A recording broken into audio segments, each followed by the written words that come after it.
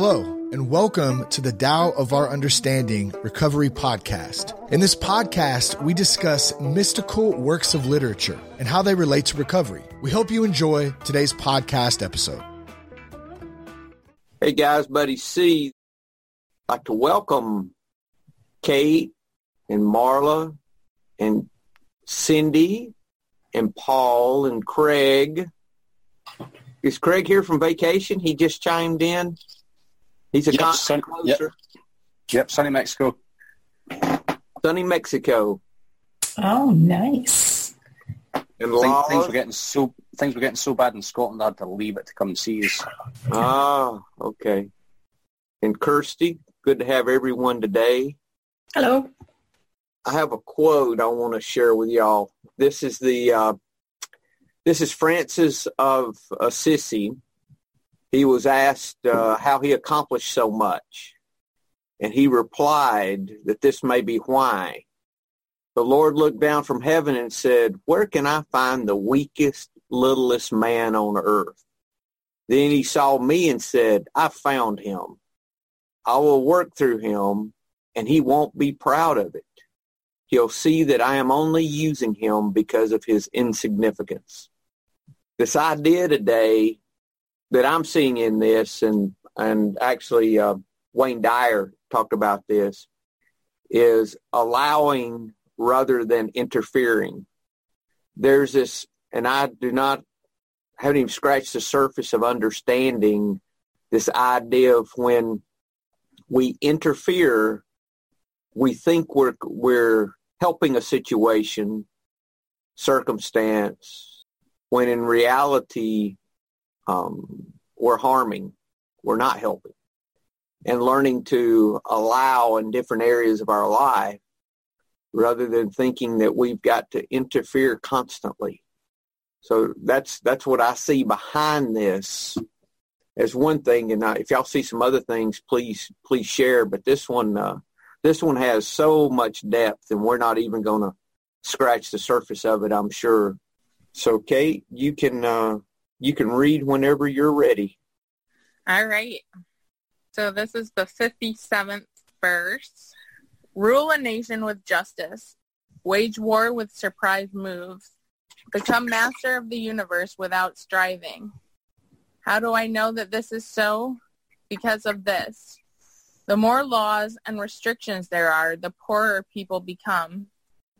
The sharper men's weapons, the more trouble in the land. The more ingenious and clever men are, the more strange things happen. The more rules and regulations, the more thieves and robbers. Therefore, the sage says, I take no action and people are reformed. I enjoy peace and people become honest. I do nothing and people become rich. I have no desires and people return to the good and simple life. Second translation.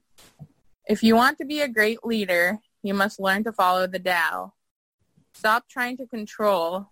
Let go of fixed plans and concepts, and the world will govern itself. The more prohibitions you have, the less virtuous people will be. The more weapons you have, the less secure people will be. The more subsidies you have, the less self-reliant people will be. Therefore, the master says, I let go of the law and people become honest. I let go of economics and people become prosperous. I let go of religion and people become serene. I let go of all desire for the common good, and the good becomes common as grass. Third translation. Govern your country with integrity. Weapons of war can be used with great cunning, but loyalty is only won by not doing. How do I know the way things are? By these. The more prohibitions you make, the poorer people will be. The more weapons you possess, the greater the chaos in your country. The more knowledge that is acquired, the stranger the world will become. The more laws that you make, the greater the number of criminals. Therefore, the master says, I do nothing, and people become good by themselves. I seek peace, and people take care of their own problems. I do not meddle in their personal lives, and the people become prosperous. I let go of all my desires, and the people return to the uncarved block. Final translation. You can run a country by sticking to principles, and you can win a war with strategy and tactics, but you can gain the entire world by doing nothing at all. How do I know this? I've seen it happen. The more restrictions a nation imposes, the poorer its people become. When a nation hoards weapons, troubles arise from within and from without. When its leaders try to be cunning and clever, the situation spins further out of control. When they try to fix things by passing more laws, they only increase the number of outlaws. A wise leader says to himself, I do nothing, and people transform themselves. I keep silent, and they do the right thing on their own. I stay out of the way, and they prosper. I want for nothing, and they lead simple lives. Thank you, Kate. I put the link in the chat, so I'm going to stop the share. Thoughts, Marla? Several. I mean, the first time I read this, I kept thinking, the first government that I was in was my family, my parents, and how they governed and ruled the family. And they happened to be really different in that they kind of let us, I don't want to say raise ourselves, but they didn't have that many restrictions. And so we kind of created our own. And my parents never grounded us, never punished us in any way. It was all about, how does that make you feel? If you do something wrong, how do you feel about it? You feel like crap. So you never do it again. That's what I first related to. But then this other thing when they talked about, when you, about the guns, the more guns you have, the more afraid you are, which, of course, I think is whenever there's a mass shooting here, people go out and buy more guns. So that's my 2 cents for the moment. Okay. Anyone, Kirsty? I think this chapter works on almost every single level, from yourself right through to a whole country, whole civilization.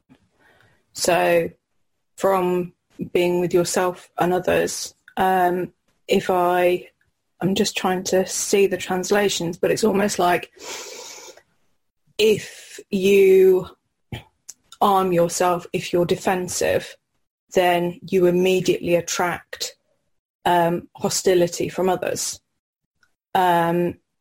If you try and control other people, immediately that will bring chaos and disorder within your relationships with other people. The more you want money, the more you want to control money, it's almost like the less you have what you want and the more you want. And I mean, I'm just trying to see if I can find the translations, but it's on those levels, and it works the same on a governmental, I can't think of the word, in politics as well. And also within armies and within different tribes, and I think it's the case that if you let things be, and if you let things go, and if you trust in other people, and also if you trust in yourself, that ultimately everything will be okay. And so it again goes back to the art of letting go and letting things be. Thanks, Kirsty. That's good. I had not thought about the mirror part of that. That's real good. Thank you.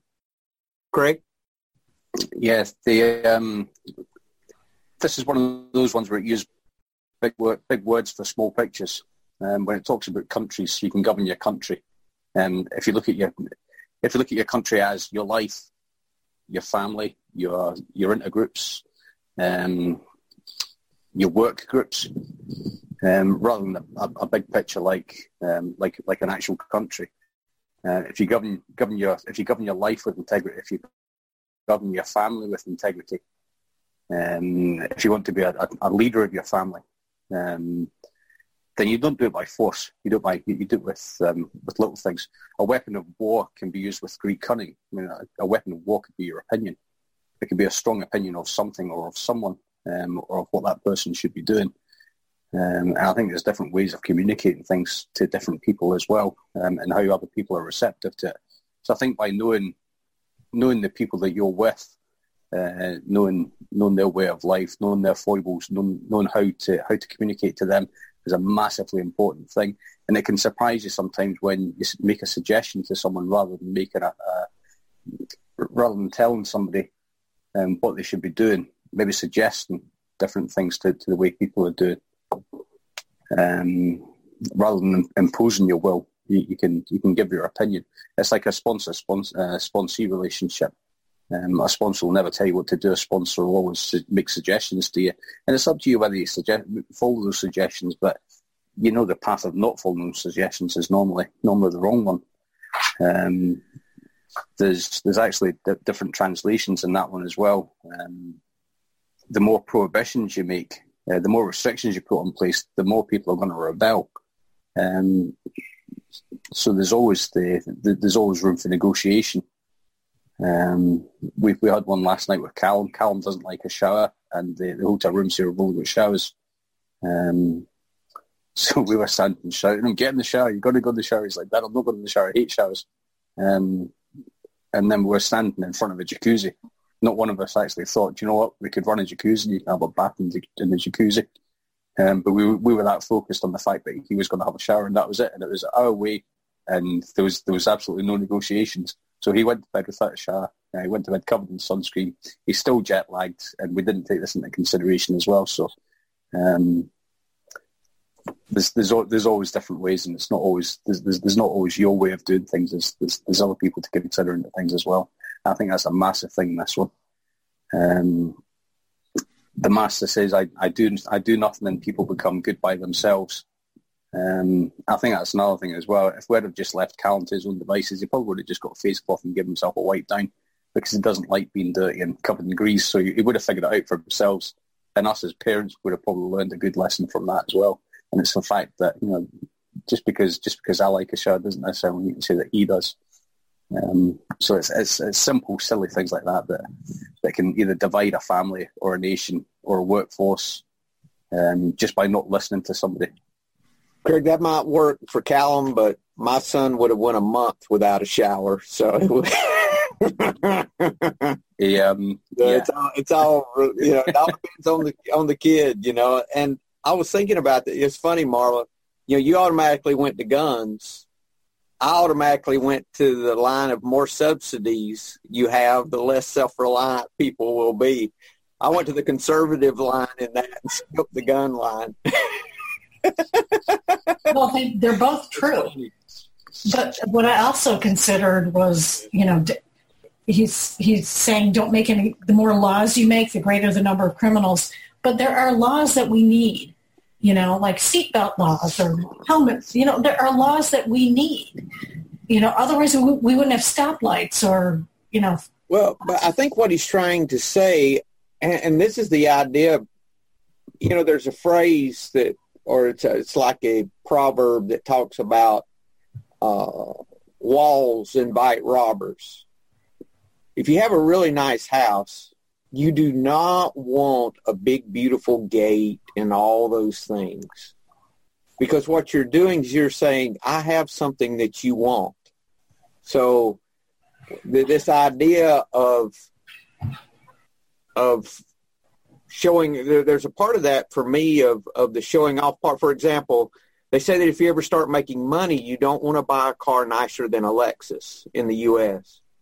Because anything nicer than that, you become a target. You start attracting people who will target you for what you have.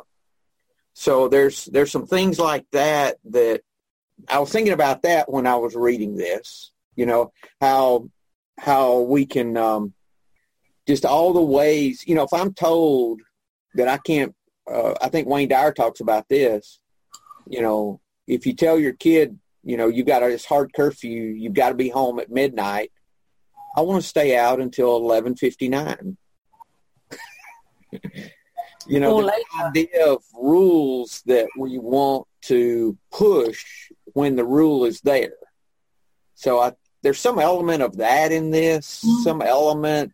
I don't have my head even close to being around this. Now, the second translation, I think, is, for me, really spoke to me the most. Letting go of fixed plans and concepts, and the world will govern itself. That's Stephen Mitchell, and he says that means just as nature regulates itself without any need of our bright ideas.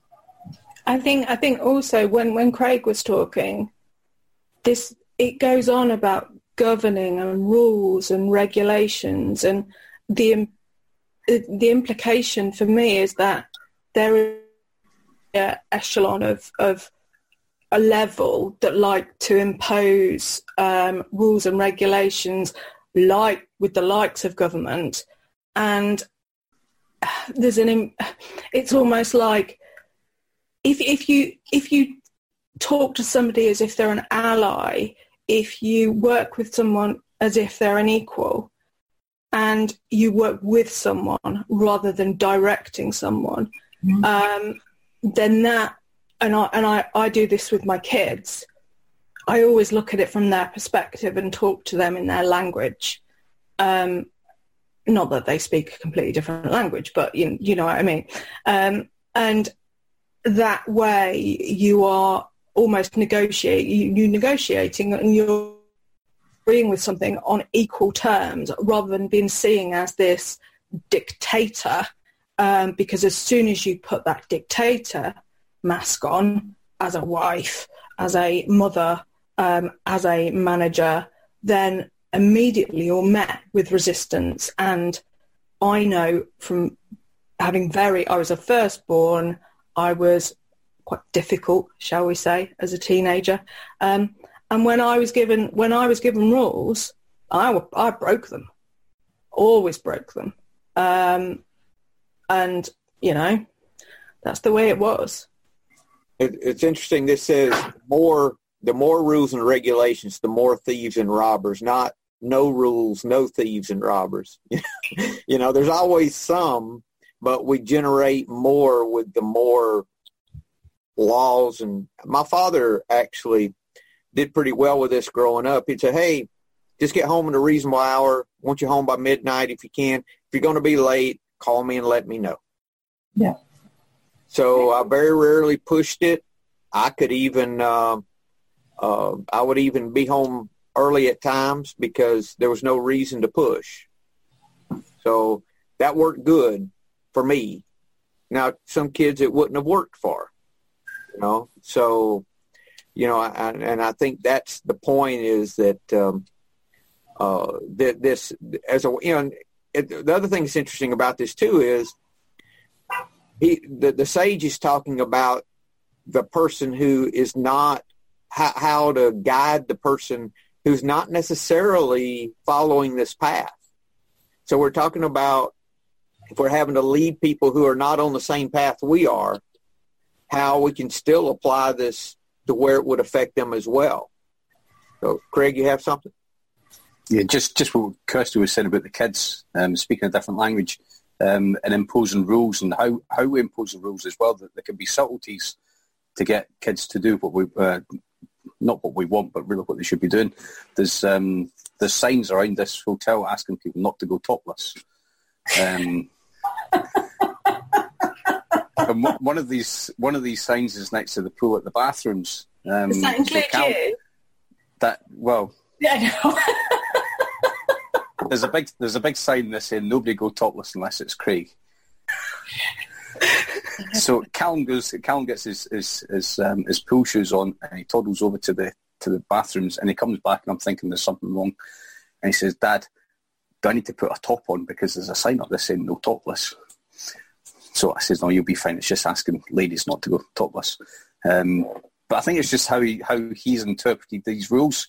So I think as long as we're clear on the meaning of the rules, the meaning of the boundaries that I've set in place. So if Buddy says, yeah, we want you in by midnight, you tell them 11 o'clock. in that way, but they don't know they've got that little bit of play that they can maybe push that boundary. And to be honest, it doesn't really matter a jot if they're 10 minutes late into that. You can always say it the next time, right? You if they're 10 minutes late, right, you'll be in 10 minutes earlier. That's where you've pushed that boundary, and that's where we want to go with that. So again, it's not about imposing your will, because again, my will is probably completely different to what he actually wants to do. Mm-hmm. And if we do look at things through the eyes of kids, then I think our lives as adults will be massively, massively changed. I was thinking about this yesterday when we were walking along, because he came out with some absolutely fantastic things. It really is just through the eyes of pure innocence and not knowing any better, that you think to yourself, kids are just a perfect example of the way things should be. And I think when they get to a stage, or they get to an age where they start to get influenced by external factors like friends, families, I think that's when we really start to lose them, when they start to lose that innocence of thought. And but I've quite enjoyed the past couple of days just being around them, just because we're not around each other a lot. Just spending these past couple of days has just been it's just a massive learning curve. And I know he's a year older, but it's just every year's getting better and better.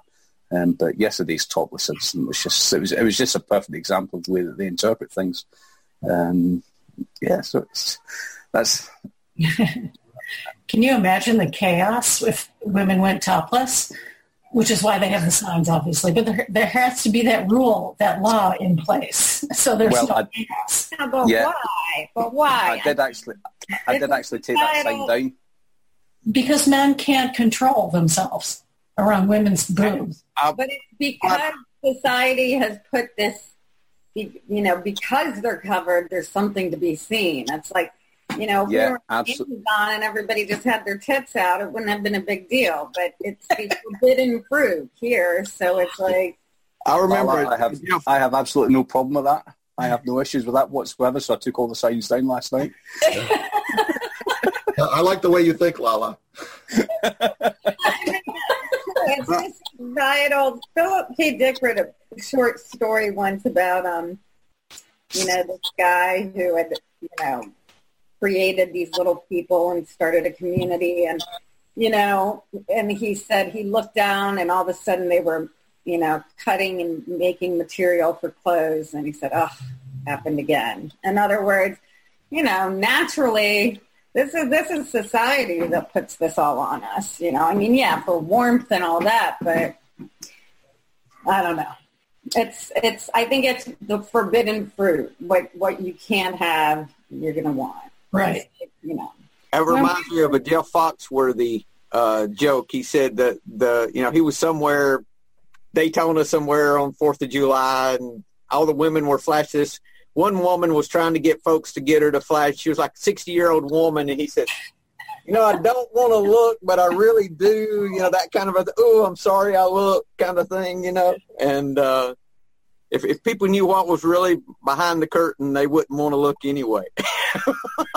I mean, it's true. It's like, it's the curtain that makes you want to look. See, that's It's prevalent in Europe. When we were in France, I had to explain to the children there will be women with their tops off, and they found it absurd. They found it absolutely absurd, and I had to explain to them both that both grandmas in their heyday, probably even now, go topless on the beach, and they were horrified, absolutely horrified. But because I don't do it. And a lot of people nowadays don't do it, obviously for sun reasons and damage, reasons. Mm-hmm. They were quite alarmed to see that some women did have their chests out. Just another example of rules, But Lala, men cannot control themselves. But you know what, though, Marla? Constantly, I bet you they would be desensitized. It would be. I agree with Lala. Really? Do you recall reading National Geographic magazines to look at the African women who were topless?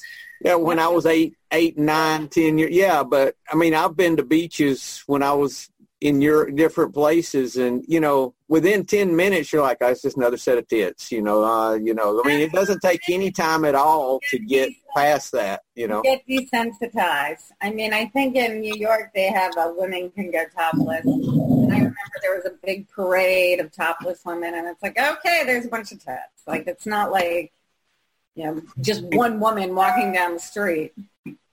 And quite honestly, most you really wouldn't want to see. You could imagine what they would look like, and they don't look as good as what you would. It's the curtain again. It's what's behind the curtain. Paul, you have something? No. I'm just enjoying well, you're unmuted. I thought I'm just enjoying the conversation. Nothing. You got my attention. Okay. All right. We passed nudist beaches with the male equivalent, and trust me. Yeah. Exactly. No. That's not something you want to see. Okay, let's move on. We're discussing the a little beach chapter of the Tao Te Ching today. Sandy, do you have something? Well, my 11-year-old is having breakfast with me, listening to this meeting, trying to figure out what the hell kind of meeting. Sorry, dear. It's okay. It's funny. We had a great conversation. Good. You can put your top back on, Cindy.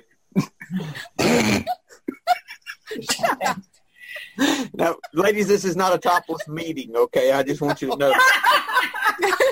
All right. Yeah. Bye. I'm sorry I couldn't resist. Cindy, what from last week is now a good time to discuss that? Sure. Yeah. I finished chewing. Okay. What? So I didn't really, I don't know if I consciously thought about it at work, but we were talking about like thinking positively about someone, like sending them like positive vibes or love beforehand. So it's the beginning of the semester for me, and I had to call the financial aid office, which is usually a very frustrating experience. So like I was on hold for 30 minutes before I got to a person.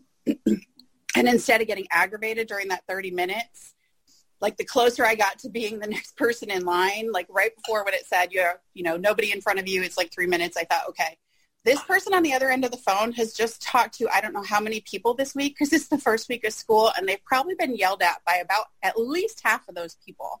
Mm-hmm. So I feel bad for them. Like I was conscious of the fact that their day was probably much worse than mine.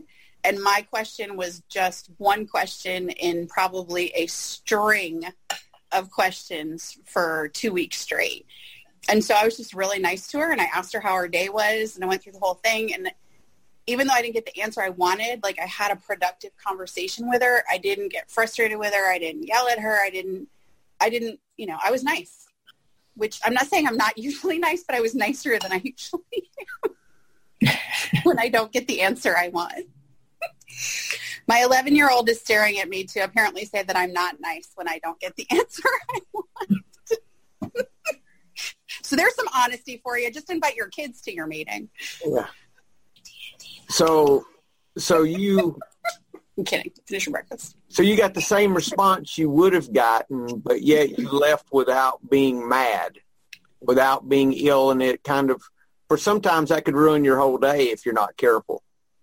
Yes, and she actually gave me information that led me to be able to get to where I wanted. Right. And I don't know that she would have calmly walked me through the whole thing if I had not been calm and had not been polite and friendly with her. Especially if you had hung up on her, you for sure wouldn't have gotten that.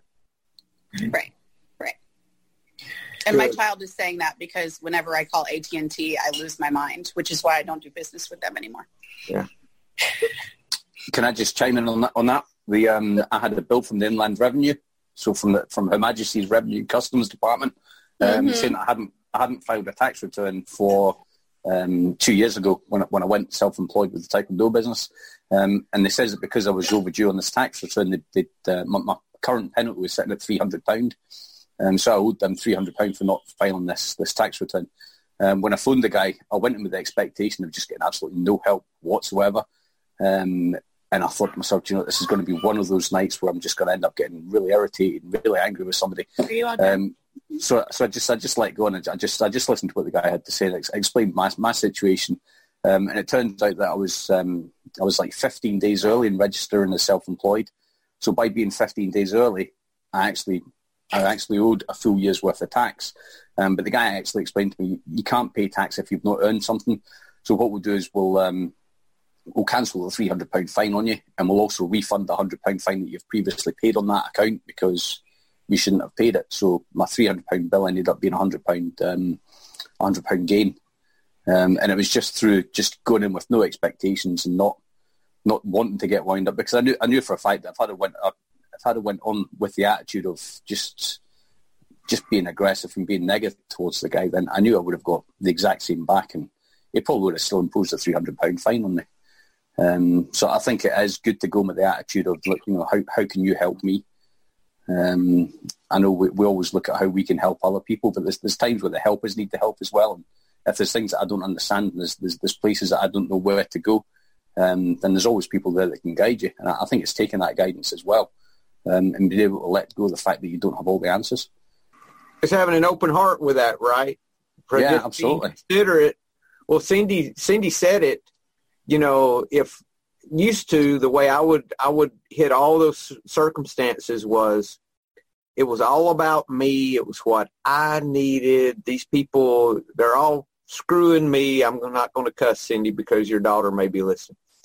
They're all, and I'm just blah, blah, blah, blah, elf. I'm just getting all excited before I even get on the phone with them. And then when I get on the phone, it's just, especially if they start with, may I know you? Because I know if they do, may I know you, that they're either in India or the Philippines or somewhere, and they couldn't care less what my situation is. And I'll say, no, you can't know me from there. That's not possible. And when I start like that, I might as well just hang the phone up. Because I've lost it, and then I'd be ill for the rest of the day, and I'd end up having to call back again because I still needed to fix my situation. So, it just gets worse and worse. So I tried to take the opposite approach, and it works every time, because even if I don't get the answer I want, I'm not all in knots like I used to be before. So simple. Acceptance. Letting go. But not easy. You're exactly right, Lala. It is. It's letting go. But this idea of how am I interfering rather than allowing. This in the second translation, he says, I let go of the law and people become honest. I think what that means is he lets go of trying to interfere in the law. I let go of economics, quit trying to control, and people become prosperous. I let go of religion, trying to tell people what they should believe, and people become serene. I let go of all desire for the common good, and the good becomes common as grass. There's so much there to learn. I just thought about how I'm interfering rather than allowing in my life, in my family, in my everyday things. I thought about if I have rich friends that try to control their kids with money, and their kids are so dependent upon them even all their life. That's my mom. Rather than, the kids learning to be independent. And I'm thinking, these kids are not independent at all. They come to daddy every time they've got a problem, even in their 30s and 40s. Yeah. And I'm like, there's a disconnect here. Somehow these parents have been enabling and interfering all this time rather than allowing. I don't know. There's just I have more questions than answers really about this, No, but I also relate it. I'm sorry, Lala. I also think, parents, helicopter parents who try to control everything, every moment of their kids' lives, and that kid becomes so full of anxiety that they cannot think for themselves or take care of themselves without having a parent telling them what and how and when. I've seen that time and time again. The more the parent tries to control the kid's life, the more anxious and dysfunctional the kid is.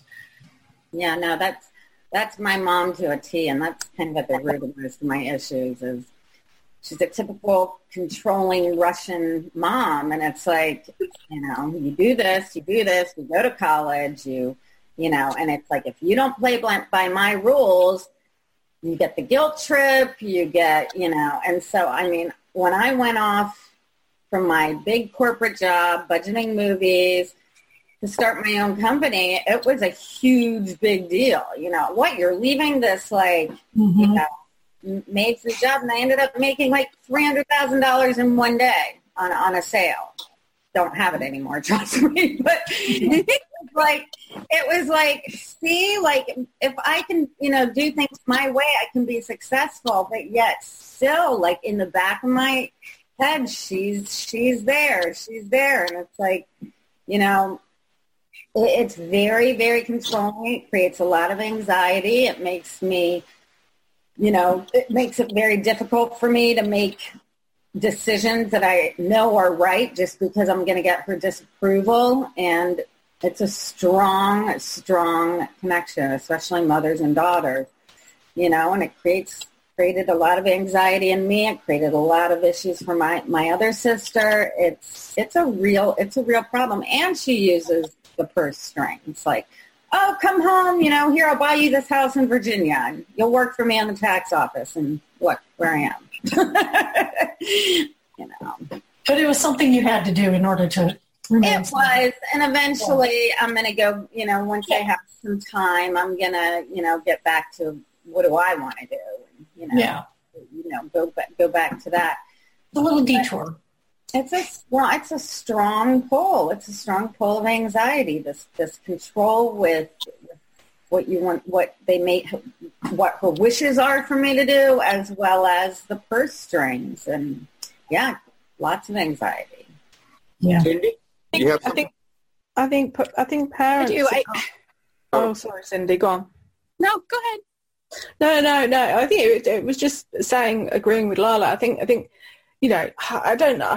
I'm not really sure whether the same rings true for males, but females and their mothers, I mean, the effect my mum had on me was so profound that when I'm deciding how to get dressed, even if I'm staying in the house, in the back of my mind, I still have, will my mother approve? When I do my hair, I've still got, will my mother approve? And trust me, when she comes round, she will say something to almost acknowledge that she still has that level of it's not control. I'm nearly 40, for fuck's sake. Oh, sorry, Cindy. I'm It's okay. She's not in the room anymore. I'm 40 in a month. And she still has that. She still absolutely has that. And I mean, I'm trying to wash my hair a bit, but my God, it's still there.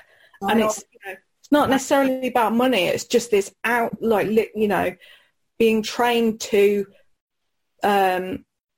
project this idea of the ideal middle-class family to the outside world. And do you know what? That's just not me. Yeah, I'm still doing it and training my children not to do it, which is so hard. It's very, very hard. But yeah, I was just saying I agree. Yeah, no, I had a great conversation with my dad yesterday because I was considering taking, and it is a work from home job, so I will be home, but taking a meeting in Charlottesville, like an hour away. And I said, Mom's not going to approve of this. She wants me home. She wants me working in the tax office. And he just said, Laura, you're an adult, in the end. And it's almost like you have to retrain yourself to keep telling yourself that, like, I respect you, but I'm going to make this choice. And I think maybe just constantly reinforcing it. I try. I'm not always successful, but it is. I don't know that it'll ever really go away. Even when they're gone, that voice is still going to be in the back of our heads. We still need them. Parents still see us as children. Yeah. So it's partly on them too. They, we're their children, no matter how old we get. So. Cindy? So I was going to say, although I disagree that we always still need our parents, it depends who they are. Yeah. That comes with a caveat. But I think the helicopter parenting, for me, it has been a challenge to be able to withstand the pressure that comes from other mothers. I didn't realize how much other parents will judge what you're doing with your child. Yeah, well, and that's my attitude, but it took me a little while, because in the beginning as a parent, you're just, for me, I was nervous and I didn't have a good example to follow. So, I knew what not to do, but I didn't necessarily know what to do. And then as I've gotten through it, now my attitude is, screw you, you're not raising my kid. But it takes a lot to get there. And I think it comes from where you're making your decisions, is my point. Like, are you letting go of it and sort of, I heard this great quote, your children are supposed to come through you, not for you. And I think if more people took that attitude, they would make different parenting decisions. My child does not exist for my existence. I am here to allow her to pass through me to become a functioning adult. And that's my job. And I think the helicopter parenting comes in because people think they have to control the outcome. Mm-hmm. And I, whether I like it or not, know that I can't control the outcome. I can just do my best. And how it turns out is not up to me. Right. Very good. Craig, you have something? Yeah, I think what Cindy's talking about is peer pressure still. We're still, as adults, as functioning adults, we're still looking at peer pressure. We're still looking for, I don't really think we're looking for approval from other people, but I think other people try to enforce their approvals on us. To be honest with you, it comes back to this: what other people think is none of our business. We raised Callum the way that we want Callum to be raised, not the way that my parents would raise Callum. We were never given the amount of freedom that Callum's got. We didn't have the resources that Callum's got. And it's not because we want Callum to keep up with all his friends. There's a lot of things that Callum doesn't have. But that's because there's certain things that Callum doesn't necessarily need at the moment. But as far as things like financial independence go, Callum's at the stage now where he's always been financially literate. He's good at maths. He knows the value of money. And if we're making any major decisions, we usually include him in it as well. And it can be a major decision for us could be, or a major decision for Callum can be, look, what school bag do you want? This is how much your school bag is going to cost, and this is where the money's going to come from. It's going to come from your account. He gets an allowance every month. He gets money for different various things that he does, and it's up to him to spend that money. But he knows that there's a limit on that money, and once that money's gone, that's it. There's nothing else until that allowance comes back in again. And I think that's a massive thing about parenting these days as well, is making kids more independent for themselves. Mm-hmm. Rather than thinking they have the resource to keep running back to you to say, look, yeah, I need money for this, I need money for that. It's teaching them to go without. I think sometimes loving the kids is to teach them that this is how it's going to be later on in life. If you don't have it, if you don't have the funds or the resources for it, then unfortunately, you're just going to need to wait for it. I think these days we always look for instant gratification. I think a lot of it's our fault as well, because we've got these smartphones and these devices that can just order things at a whim. Whereas beforehand we used to have to wait for our pocket money. We had to wait for the wages to come in. And then we'd actually have to physically go to a shop to get things as well. I think it's about making kids more dependent on themselves rather than society's demands and needs. It's a balance, isn't it, Craig? It's learning how, giving kids the freedom to learn these things, and us too. And I think enabling comes in here somewhere, where you've got an enabling parent or spouse, or when we're talking about our addiction, when we're talking about being in recovery, those around us that are suffering, are we trying to control them? Or are we trying to fix them? Or are we giving them the freedom to find the bottom that they need? You know, what is it? Great suffering and great love are our only disciplinarians. You know, same thing for this, I think. You know, it's either one or the other. And we've got to give people room to suffer, really, a lot of times, you know, rather than trying to fix everything for them. That's tough. That's tough, and it takes a lot of discernment regardless of the situation that you're talking about. I was looking to see, there was one note in Derek Lynn that I wanted to talk about. He says that we as rulers of our own little kingdoms can, number one, take actions without attachments to specific outcomes. 2, quiet the mental chatter within before interacting with others. We talked about that. That's something Cindy just talked about. 3, do only what is necessary without interference. 4, reduce and let go of excessive desires. These are time-tested ideas that work just as well for us as they did for the ancient rulers. We've got to let go. We've got to not meddle in these things.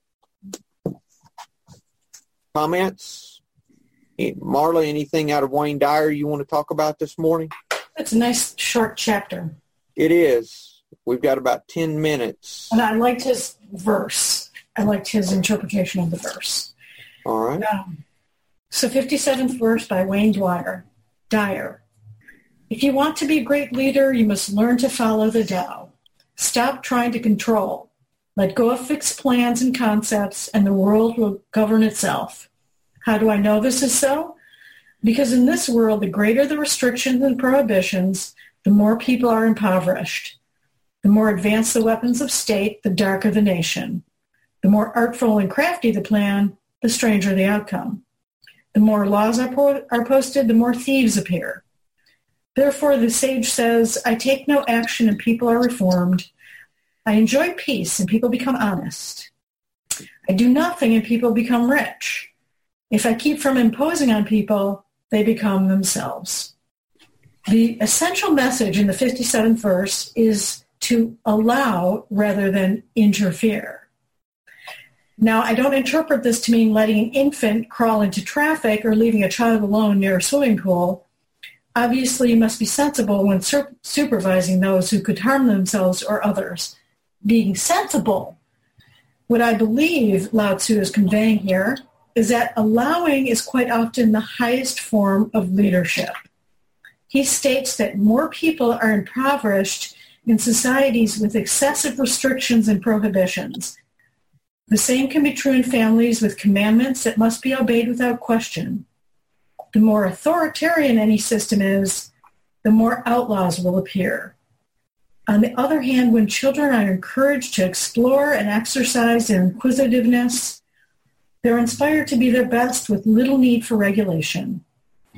So when you change the way you view the need for rules, family members will tend to make decisions based on what's best for everyone rather than themselves. See what happens, for instance, if you drop an absolute curfew time for your teenagers, like your dad did, asking them to be sensible about when they come home and notify you if they're going to be later than normal. Your dad was a Taoist, buddy. Yeah, imagine that. Yeah. You may find that because you didn't impose yourself hey, on Marla, them. But if it was after midnight and I hadn't called him, my ass was in big trouble. If he was to a point. Go ahead. I'm sorry. I had to interrupt. You may find that because you didn't impose yourself on them, they end up coming home even earlier than when they had a strict curfew governing their conduct. Examine the restrictions that you enforce in your family. Remember that effective parents don't want to be leaned on. They want to make leaning unnecessary. After all, you want your children to be responsible, healthy, successful, and honest, not simply because you're there to monitor them, but because it is within their nature to do so. So set an example and let them see that it's possible to be self-sufficient and enormously successful. Allow them to learn to trust in their highest nature rather than having to thumb through a rule book to decide what's right. Hey, Marla, hold on. Isn't this really for not only for parents to children, but any relationship? Yeah. Effective parents don't want to be leaned on. They want to make leaning unnecessary. Yeah. That's really it. You know, it's like a friendship that is not codependent. Yes. And I was thinking about my husband as I read this because my daughter's on her own. You know, I'm leaving for a month and he depends on me for so many things, you know, and it's unfortunate. So he'll have to starve and do his own laundry. So. We forget how to do laundry, Marla. It's amazing how that happens. You know, I did my laundry for years, and then I got married, and my wife said, "Oh my God, I forgot how to do what do I do?" You know, you got this little moment of panic when I'm, you know, and I'm like, wait a minute, why am I panicking about the laundry? Yeah, come on, buddy. You know, it's crazy how soon we digress. You know, yeah, he's not gonna starve. He knows how to order pizza. Oh, good. My dad is useless without my mom. When she was getting her radiation in New York, I literally cooked him dinner every night for 2 months. It's like he does. I don't think he would even eat if it weren't for her. So that's generational. My dad couldn't function without my mom either. Yeah, they were dependent. And then the women back then probably, well, not your time, but the time before, didn't work, so they depended on them for finances. It's a different world now, thank God. Yeah, it is. They go back. Yeah, I mean, women don't have to have kids. Women can have a career. Men are metrosexual, know how to cook and, you know, shop. Sometimes they cry. Oh. Next you'll be walking around topless too.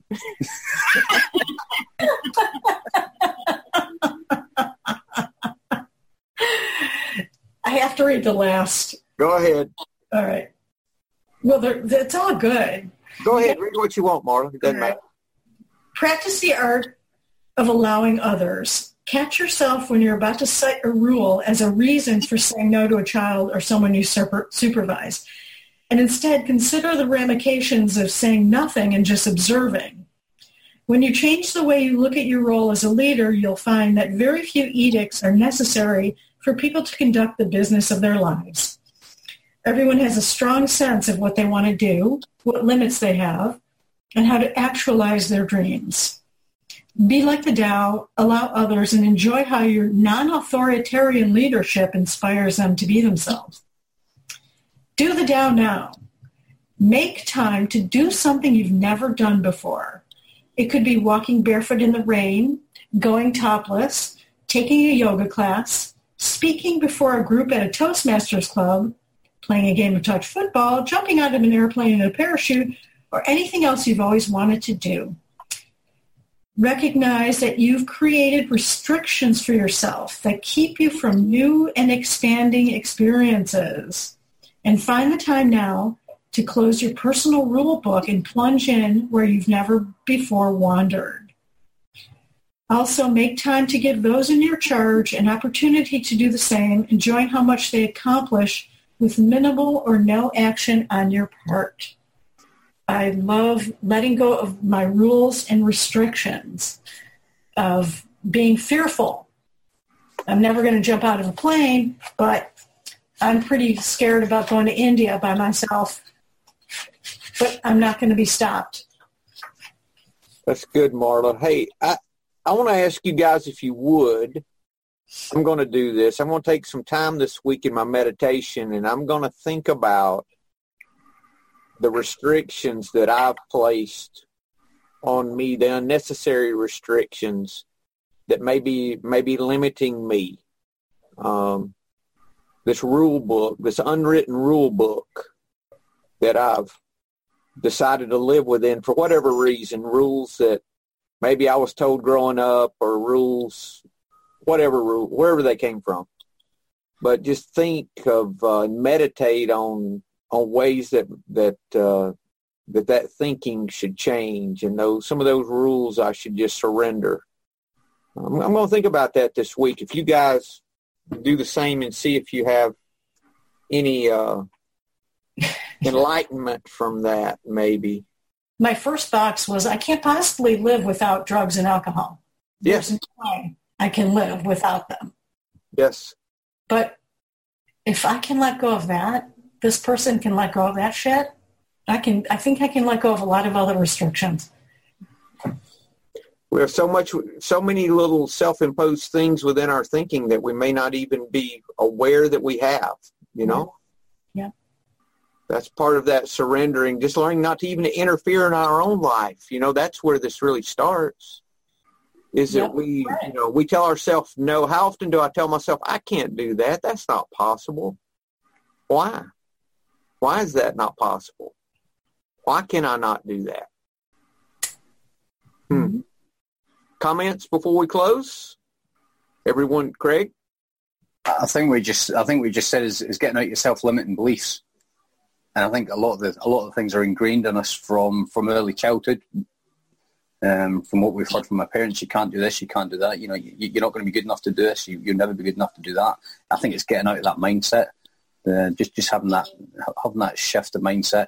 What Marla was just saying about drinking and drugs. You know, you can have the conversation with yourself. You know, this is why I drink. And if you just have that subtle mindset shift, and it becomes a question, this is why I drink. So I think it's good to get out of that mindset and out of that self-imposed box. So yeah, that's a great exercise, buddy. And then, you know, from there, how are we interfering in the people's lives around us? You know, how are we interfering rather than allowing? And then just let it expand from there. And just ways that we used to interfere, how can we open our heart and just let it be? Stop the interference. Good stuff. There's no more comments. You guys have a fantastic week. We'll see you next time. Hello, this is Buddy C. I wanted to make you aware of several recovery-related resources that I've posted in the episode description. These resources include a list of recovery podcasts, a free sober meditation app, daily recovery email, shared Google recovery calendars. Hope you put some of these resources to use and have a great week. Thank you for listening to the Tao of Our Understanding Recovery Podcast. If you enjoyed this episode, please share it with your friends in recovery.